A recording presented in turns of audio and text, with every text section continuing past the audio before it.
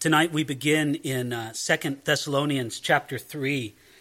I don't want to say that chapter 3 is a letdown after chapter 2, but we have to admit, chapter 2 dealt with some very exciting and big themes, the Antichrist and the rapture and the return of the Lord and all these different aspects that we took a look at the last time we were together. And it would be easy for somebody to think that 2 Thessalonians chapter 3 is kind of a letdown compared to chapter 2, but I don't want you to think that way. We should take a look at this and really understand that what Paul is doing in this last part of his letter to the Thessalonians, his second letter, is he's really giving them instructions and guidance for the life of their congregation. And so first, he's going to request prayer. He's also going to pray, but first he requests prayer. Look at it in verses 1 and 2. He says, "Finally, brethren, pray for us, that the word of the Lord may run swiftly and be glorified, just as it is with you, and that we may be delivered from unreasonable and wicked men, for not all have faith." I find it very fascinating how often Paul asked other Christians to pray for him. I mean, just a quick look in the New Testament. I found Romans chapter 15, verse 30, 2 Corinthians chapter 1, verse 11, Ephesians chapter 6, verses 18 and 19, Philippians chapter 1, verse 19, Colossians chapter 4, verse 3, 1 Thessalonians chapter 5, verse 25, and Philemon, verse 22. And I don't say those intending that you should write them down. I just want to give you a feeling that in many of his letters, Paul asked for prayer. We really have the feeling that Paul knew that the success of his ministry, in some measure, depended on the prayers of God's people. And so he's asking them, please, please, please, pray for me, pray for my ministry. Finally, brethren, pray for us. And then what specifically? That the word of the Lord may run swiftly and be glorified. Paul's great concern, again, what he first asked the Thessalonian Christians to pray for was that God's word would be free to do its work among others, even as it had been among the Thessalonians. We catch that from the phrase where he says, just as it is with you. In other words, the Thessalonians understood that there was a great freedom, a great liberty to the operations of the word of God among them. Well, Paul said, you know how it worked among you. Pray that that happens in other places too. And this should really remind us, anytime we see a ministry that's blessed, anytime we see the word of God going forth and just sort of being a blessing to other people, we should pray, Lord, thank you for what you're doing in this particular place, but do it in other places too. Let the word of the Lord run swiftly and be glorified. You have to like the way Paul phrased that. You almost think of the word like a Bible running along. It's free, it's unhindered. There's nothing blocking the word. Paul's prayer request makes us wonder here how often the word of God and the work of God's word must be hindered by our prayerlessness. You think about that. You go to a church and the preacher just seems dead, and the work of the Word of God seems dead at that particular church. Well, there's a lot of different reasons why that might be the case, right? It might be that the preacher's not right with God. There may be deep problems in the leadership. There may be unbelief. There may be worldliness. But surely one thing you should be willing to look at is maybe the real lack in that church is prayerfulness among the people. Maybe there are prayerless people, and that's why the word of the Lord does not run swiftly and is glorified among them. You see, God has promised that his word would be free and perform its work. You remember that great passage from Isaiah chapter 55, verse 11, where it says, "It shall not return to me void, but it shall accomplish what I please, and it'll prosper in the thing for which I sent it." But as with many of God's promises, we're expected to take a promise like that in faith and in prayer ask God to perform it for his glory. In other words, God, you promised that your word would accomplish what you intended to do. God, I pray that you put that promise, and I'm going to claim that promise. I'm going to stand on that promise before you right now. So this is what they pray for. Brethren, pray for us that the word of the Lord may run swiftly and be glorified, just as it is with you. But notice the second part of it here. And that we may be delivered from unreasonable and wicked men, for not all have faith. You see, Paul also recognized that there were particular men who wanted to hinder the work of the gospel. And Paul wanted God to either deliver him from such men, or, how about this, change them into reasonable and godly men. Isn't that a great way to destroy your enemy? To make him your friend, to make him your colleague. You've just destroyed your enemy because now he's on your side. If you think about it, verse 2, that we may be delivered from unreasonable and wicked men, those who opposed the work of the gospel. You have to wonder if Paul thought about it when he wrote that he was just such one of those men, right? And God changed him. So there's different ways that we can be delivered from unreasonable and wicked men. God can sort of take them out of the way and make it so where they can no longer hinder us, or God can change them into reasonable and godly men. Now, in verse 3, Paul's going to transition from asking for prayer to sort of praying. Look at it here, verse 3 through 5.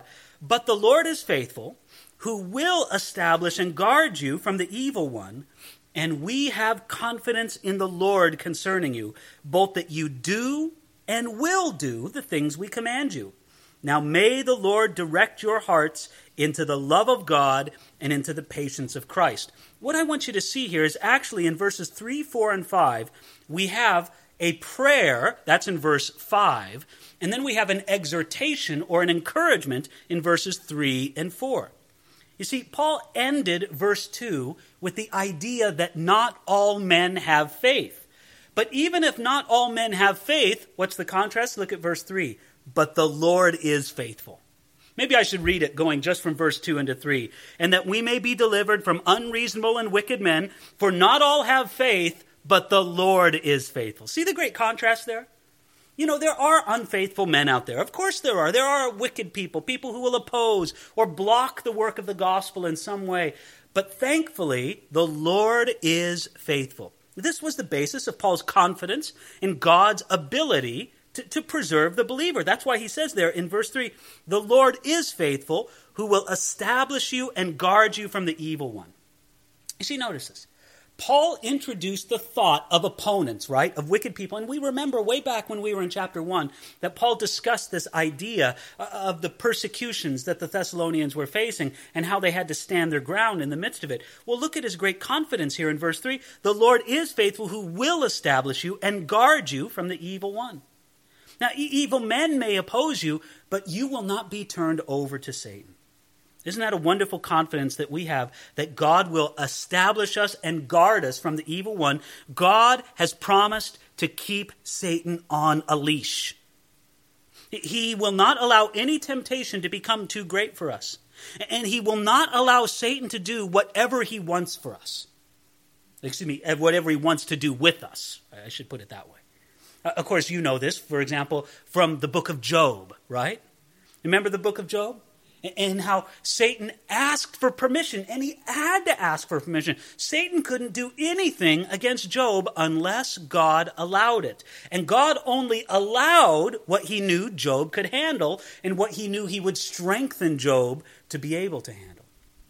I think of another passage in Luke chapter 22 when Jesus spoke to Peter. You know, there's some words in the Bible that just sort of send a chill up my spine when I read it. And when Peter was conversing with Jesus, and Jesus told Peter, Peter, I want you to know something. Satan has asked for you that he may sift you as wheat. But don't worry, I've prayed for you, Jesus said. I mean, can you imagine poor Peter? Oh my gosh, Satan wants to sift me as wheat. Of course he does. Sometimes we say it was sort of a cliche in evangelism. When I was much younger, people would start out an evangelistic technique known as the 4 spiritual laws. And the first spiritual law was God loves you and has a wonderful plan for your life. That's the first thing they wanted to encourage people to understand. Well, I think that there's a sort of a converse spiritual law with that. You could say Satan hates you and has a terrible plan for your life. But fortunately, we're not left up to Satan's devices. We're not left up to his mercy. The Lord is faithful, verse 3, who will establish you and guard you from the evil one. And we have confidence in the Lord concerning you, both that you do and will do the things we command you. You see, Paul was also confident. He was confident in the Lord regarding the Thessalonians themselves, that they would follow through and be obedient to God's word. This shows that God's work of establishing and guarding us is done in part through his appeal to our will in obeying his word. Notice the connection between verses 3 and 4. You say, yes, I want to be established. I want to be guarded. Well, how do we become established and guarded? Do we just sort of lay on our beds and as we sleep, oh Lord, establish me and guard me, and when I wake up in the morning, let it all be done? No. Part of it is God appeals to us. Look at it in verse 4, both that you do and will do the things that we command you. God establishes and guards the believer as he works in the believer, both to will and to do the things that God wants him to do. God doesn't just pour spiritual maturity and stability into us. He works it into us and through us, through our cooperation with his will. But then I like the little prayer at verse 5. I find it very touching, actually. Paul says, now may the Lord direct your hearts into the love of God and into the patience of Christ. You see, knowing the work that the Thessalonians needed to do and needed to progress in, Paul shot up a little prayer to heaven right here as he dictated this letter to the person who was writing it down for him. He says, may the Lord direct your hearts into the love of God. Now, isn't that a great place to have your heart? My heart is in the love of God. You just think the love of God as being like a vast ocean. Here's the ocean of God's love, and that's where my heart is. My heart is in God's love, and then also he says, and into the patience of Christ.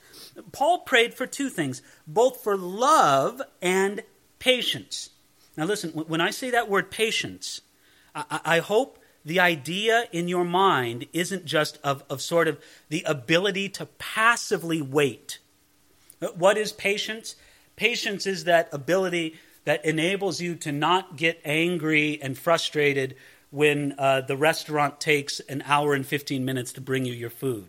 Oh my, what great patience that person has, right? They can wait a long time without becoming frustrated and angry, which I do not have that ability, I should tell you right now. But, you don't think of that as patience. That's not the kind of patience Paul is talking about here.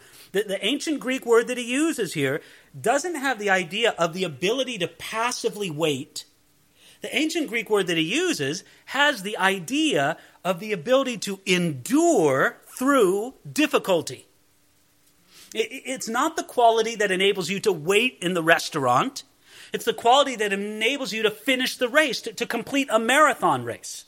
It's endurance to the end. Now think of it that way.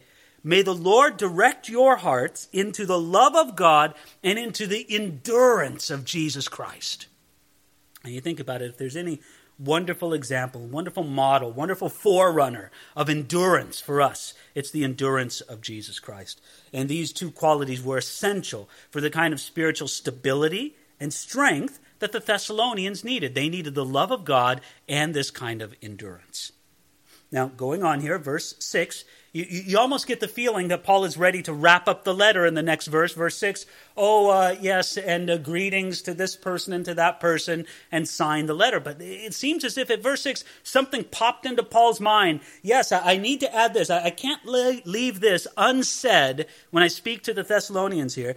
He says, but we command you, brethren, in the name of our Lord Jesus Christ, that you withdraw from every brother who walks disorderly and not according to the tradition which he received from us. When we look at verse 6, the first thing we have to do is admit we're struck at what a command it is, right?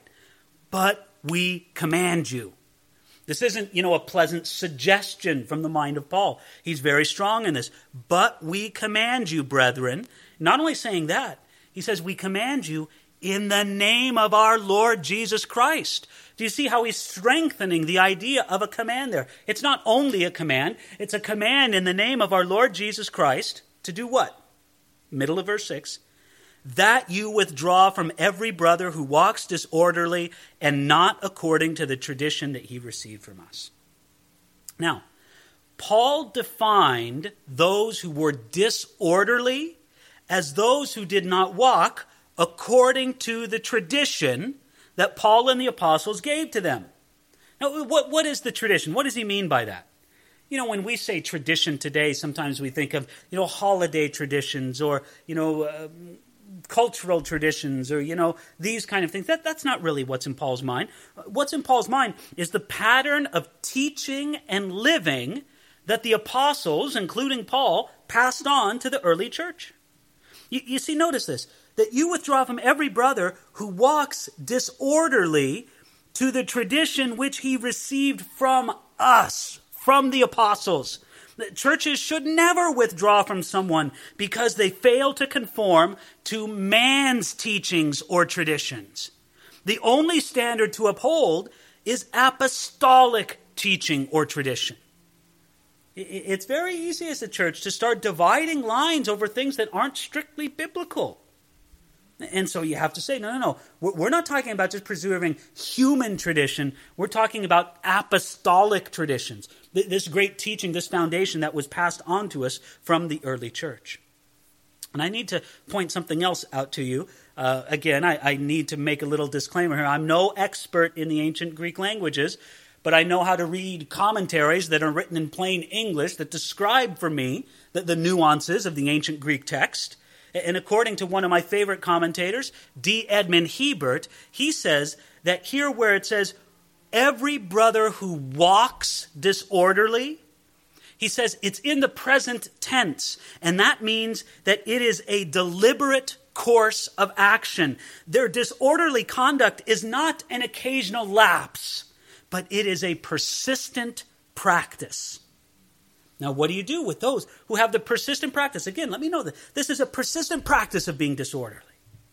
This is not speaking about the believer who hates his sin and is struggling with it. This is talking about a believer who has said, no, I want to persist in this disorderly way that I'm walking. Again, this is not a weak believer struggling with sin. This is a rebellious believer walking in a disorderly way. So what do? You withdraw from this person. You see, Paul had already told the Thessalonians to warn the unruly. Maybe we should take a look at that. Keep your finger here, but turn back to 1 Thessalonians chapter 5, starting here at verse 14.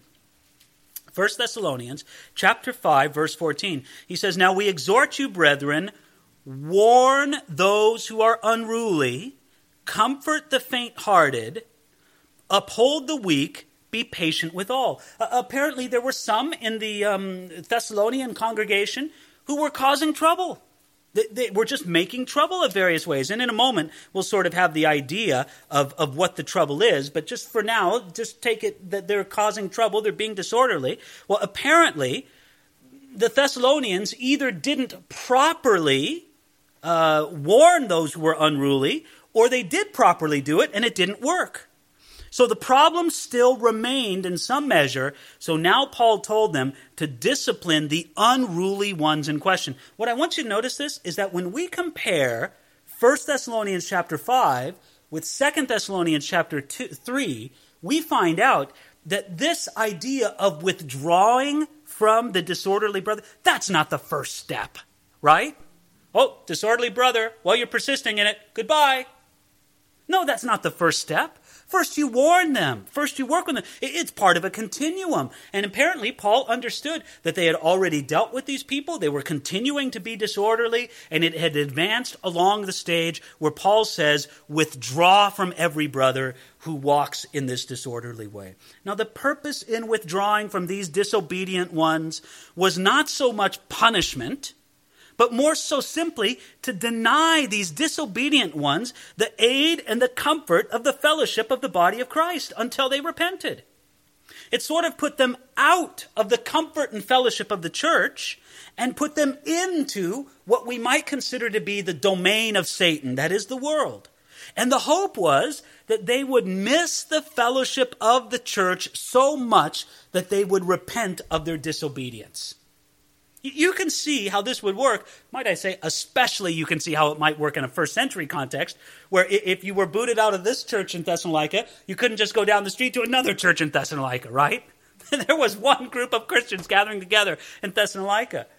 And if you wanted to be a part of that community, you had to obey the apostolic traditions. And if weakness was the problem, they would minister to you in love. But if you were unruly, if you were disobedient according to these apostolic traditions and persisted in it, they would withdraw from you. They would say, you are no longer part of us.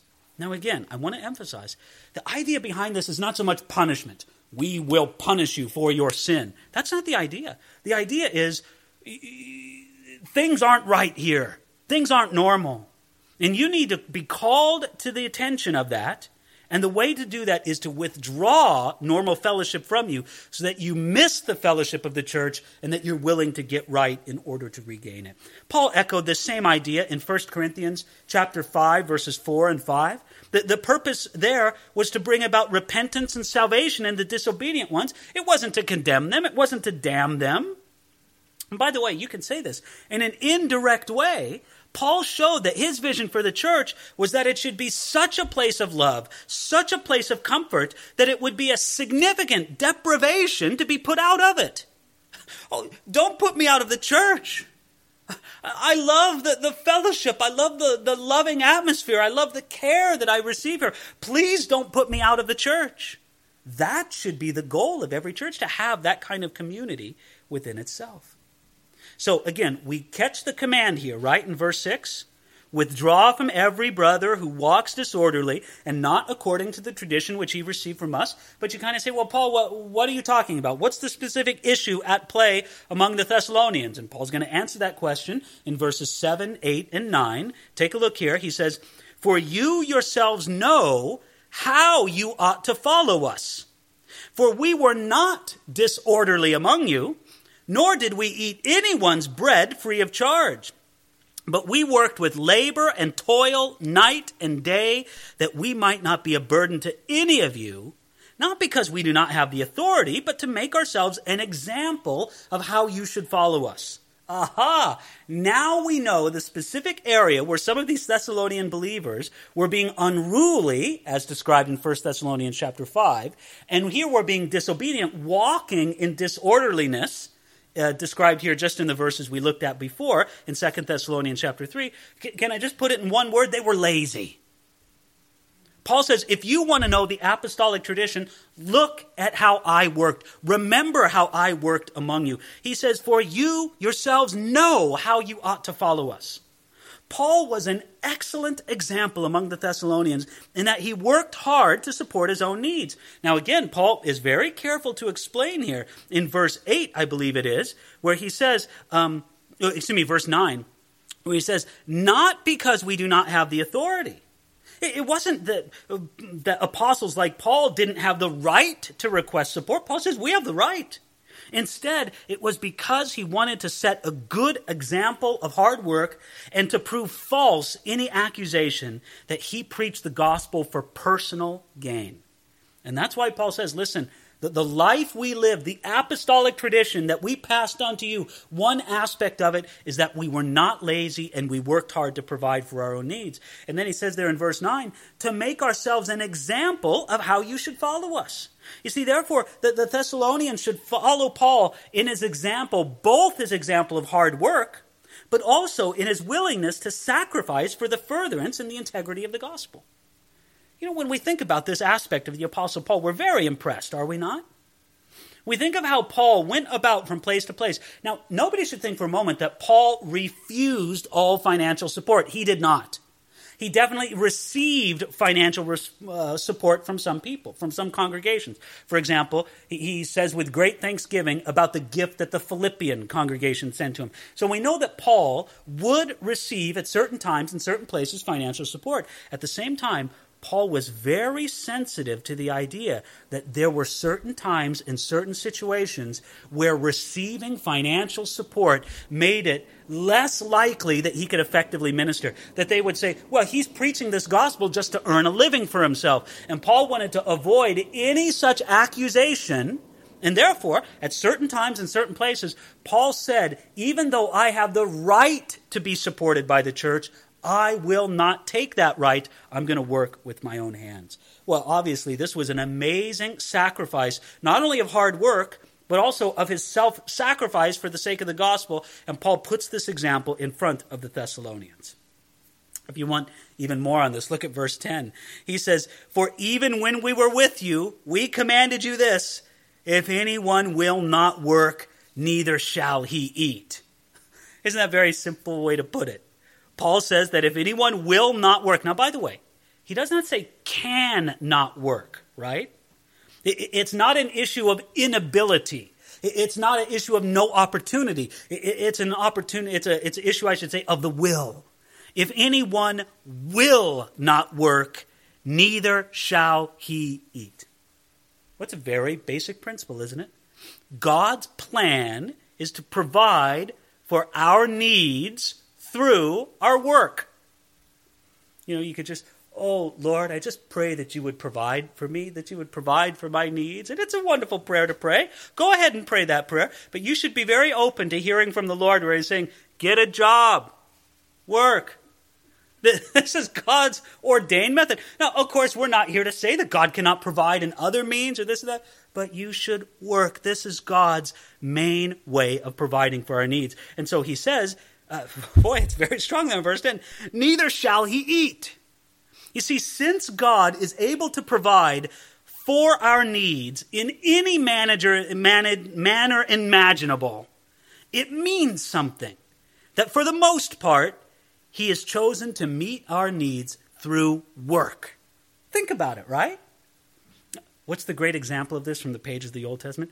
How did God provide for the needs of Israel during the Exodus? Did they have to work?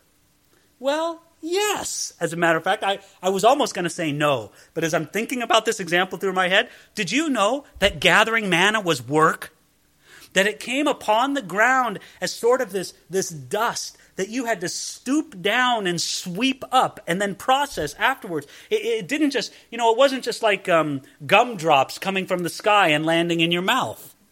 No, you had to work for it. So, listen, it's possible for God. Okay, I just thought of a way that God provided for somebody's needs without working. How about when the raven brought food to Elijah by the brook, even though that was a whole nother issue, because Elijah had to learn how to take food from the mouth of an unclean animal, which normally he would not do as a good Jewish boy, but that's a whole nother issue. At least we can say Elijah did not have to work for the food, right? The raven brought the food. Well, listen, this is unusual. But if God so wanted to, he could do that all the time, right? He could there's a lot of birds around. They could be bringing us food all day long. God could choose to provide for our needs in any sort of miraculous ways. But instead, God says, no. My preferred method is for you to work. Now, you have to ask yourself the question, why? Why, God? And I'll tell you why. Because work is very important to God. But work is part of his character. Is it unreasonable for us to say God is a hard-working God? God is always busy. God is not lazy. Just look at the example of the creation of the world, right? He worked for 6 days and then took 1 day off. Yeah, he took 1 day off, but don't forget that. He worked for 6 days. Think about Jesus and the work he did as a carpenter, right? What do you think it would have looked like if you would have went into Jesus' carpenter shop? You think it would have been a mess? You think he would have had his feet up on a table, drinking an iced tea, letting jobs go unfulfilled and not worried about his work and doing sloppy jobs? It couldn't have been like that, right? Just something within you says, no, you know that Jesus ran a great carpenter shop, that he was a hard worker. Well, of course, we know that the Apostle Paul was a hard worker too. He said radical things. One of my favorite things that the Apostle Paul said, comparing himself to the other apostles, it's really amazing that Paul said this. I'm surprised that he didn't get him into great arguments with the other apostles. In 1 Corinthians chapter 15, Paul talks about his work compared to the work of the other apostles, and he says, I worked harder than any of them. Well, I don't know how the other apostles felt about that. Gee, Paul. But Paul could say it honestly. I am the hardest working apostle. Yes, hard work is very important for the character of God. God is a busy God. He's always at work because working and being busy and productive is part of God's character. Just this week I was just talking about things, just conversing in the way that you do when you're traveling and, you don't maybe have much to do at a particular time. My son and I were talking. And he was asking me questions, what is heaven going to be like?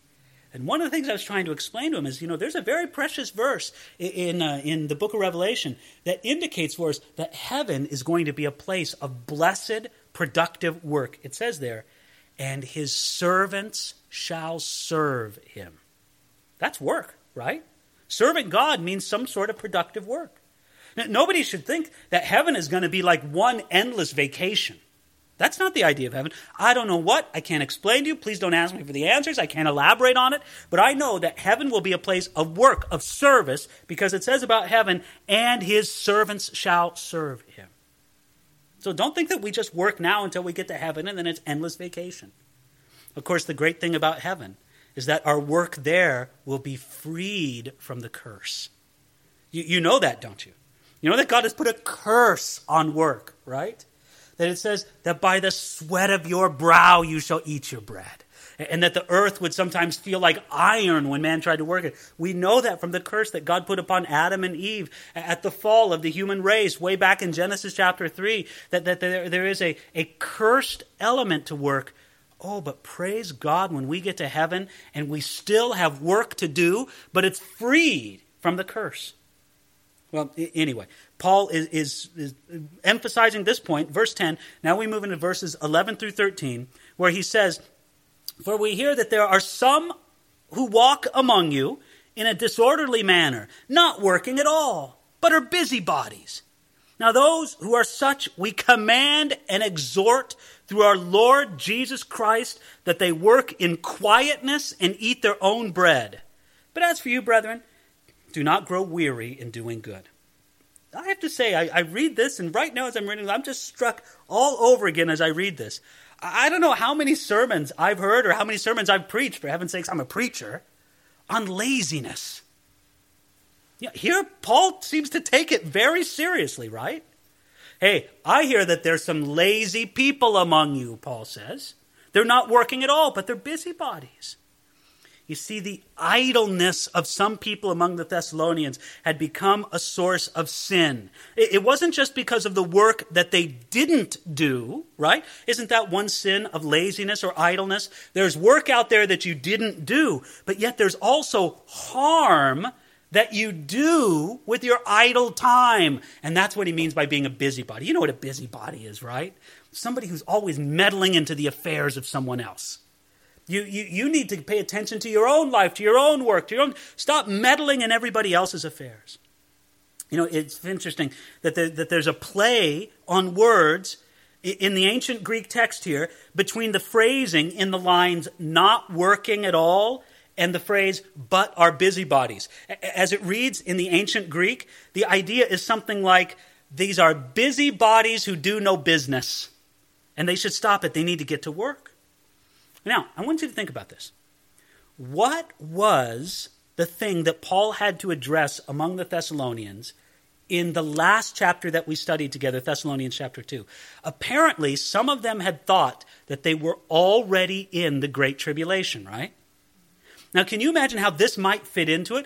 Why should we work? We're in the Great Tribulation. Why should we work? The end of all things is near. You see, perhaps these busybodies thought that if Jesus was coming soon, it made no sense to work. It would be easy for them to intrude into the lives of others and to take advantage of Christian generosity. You can just imagine, here's a church community in Thessalonica, and there's few, let's just say there's 4 or 5 among 50 believers. There's 4 or 5 of them there who have this attitude, well, Jesus is coming so soon, why should we work? But isn't it funny? They always show up over at your house at dinner time, right? And Paul says, no, let them provide for their own bread. Have them stop mooching off of other people. And so he says, with great authority here. Did you notice that great authority? He says, now those who are such we command. Again, there's authority there. Through our Lord Jesus Christ, Paul commanded these busybodies to work, to get out of the business of other people and to provide for their own needs instead of expecting other Christians to provide for them. Now, we certainly know from passages like 1 Timothy chapter 5, where Paul gives instruction for the care and the support of widows, that the early church did provide for the truly needy among them. But you see, even with the situation of widows in the early church, Paul said, you find out that they're truly needy before you provide for their needs. Now, he says all that, but did you notice what he said at the end of verse 13 there? He says, or actually it's the entire verse 13. He says, but as for you, brethren, do not grow weary in doing good. In other words, Paul doesn't want to imply that it's all of the Thessalonians who are like this. No, not at all. It seems to have been a small group, but Paul was concerned that small group be addressed in the letter, and so he addresses them. But he says, but for the most of you who are working hard and glorifying the Lord through your busy lives, do not grow weary in doing good. Now, this was a proper encouragement to those people who were working as they should. Listen, there are few things that make you want to give up working more than seeing other people take advantage of Christian generosity in your work. Isn't it that way? You see some lazy moochers out there doing their thing and getting along okay, and you think, well, why should I work? Why do I work so hard? And it seems that everybody just is sympathetic towards those other people. What good is it for me to work? But we should never let the manipulations of some people discourage us from doing good to the truly needy. I kind of like this, and I have to confess, I like it from a sermon that I studied by Charles Spurgeon that was on this text. He preached it off of the Old King James text. We're studying here from the New King James text. In the Old King James text, it says, be not weary in well-doing. The New King James says, don't grow weary in doing good. But it says here in the Old King James, be not weary in well-doing. And Spurgeon pointed out, he said, there's a lot of well-wishing in the world. There's a lot of well-resolving. There's a lot of well-suggesting. There's a lot of well-criticizing. All those things there's plenty of. There's also a lot of well-talking in the world. But Spurgeon said, there's not enough of simple well-doing. This is what he said. He said, well-doing consists in taking down the shutters and selling your goods, tucking up your shirt sleeves and doing a good day's work, sweeping the carpets and dusting the chairs if you happen to be a domestic servant. Well-doing is attending to the duties that arise out of the relationships in life, attending carefully to them, and seeing that in nothing we are eye-servers and men-pleasers, but in everything we are seeking to serve God. You have to think about it. There are many excuses that someone might make in allowing themselves to become weary in doing good, but all of those excuses should be rejected. They should say, well, it takes so much effort to keep doing good. But listen, you'll extend effort towards the things of the world. Why not extend effort towards the things of doing good? Well, it takes so much self-denial to keep doing good. But it's worth it when you consider the reward. You could say, well, it just brings me persecution to do good. But listen, your persecutions are nothing compared to what other people have suffered. You could say, well, listen, when I do good, people don't respond and there's little results. But remember how slow you were to respond to Jesus Christ.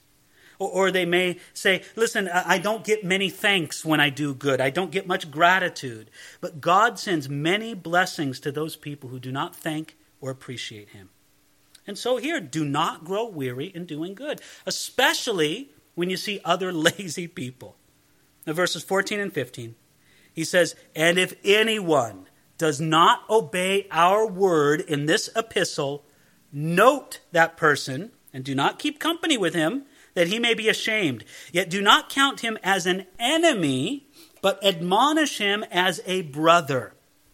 Again, Paul is now finishing the thought that he introduced back at verse 6. In verse 6 he says, we command you, brethren, in the name of our Lord Jesus Christ, that you withdraw from every brother who walks disorderly and not according to the tradition which he received from us. Now down to verse 14. And if anyone does not obey our word in this epistle, note that person and do not keep company with him, that he may be ashamed. Now notice that.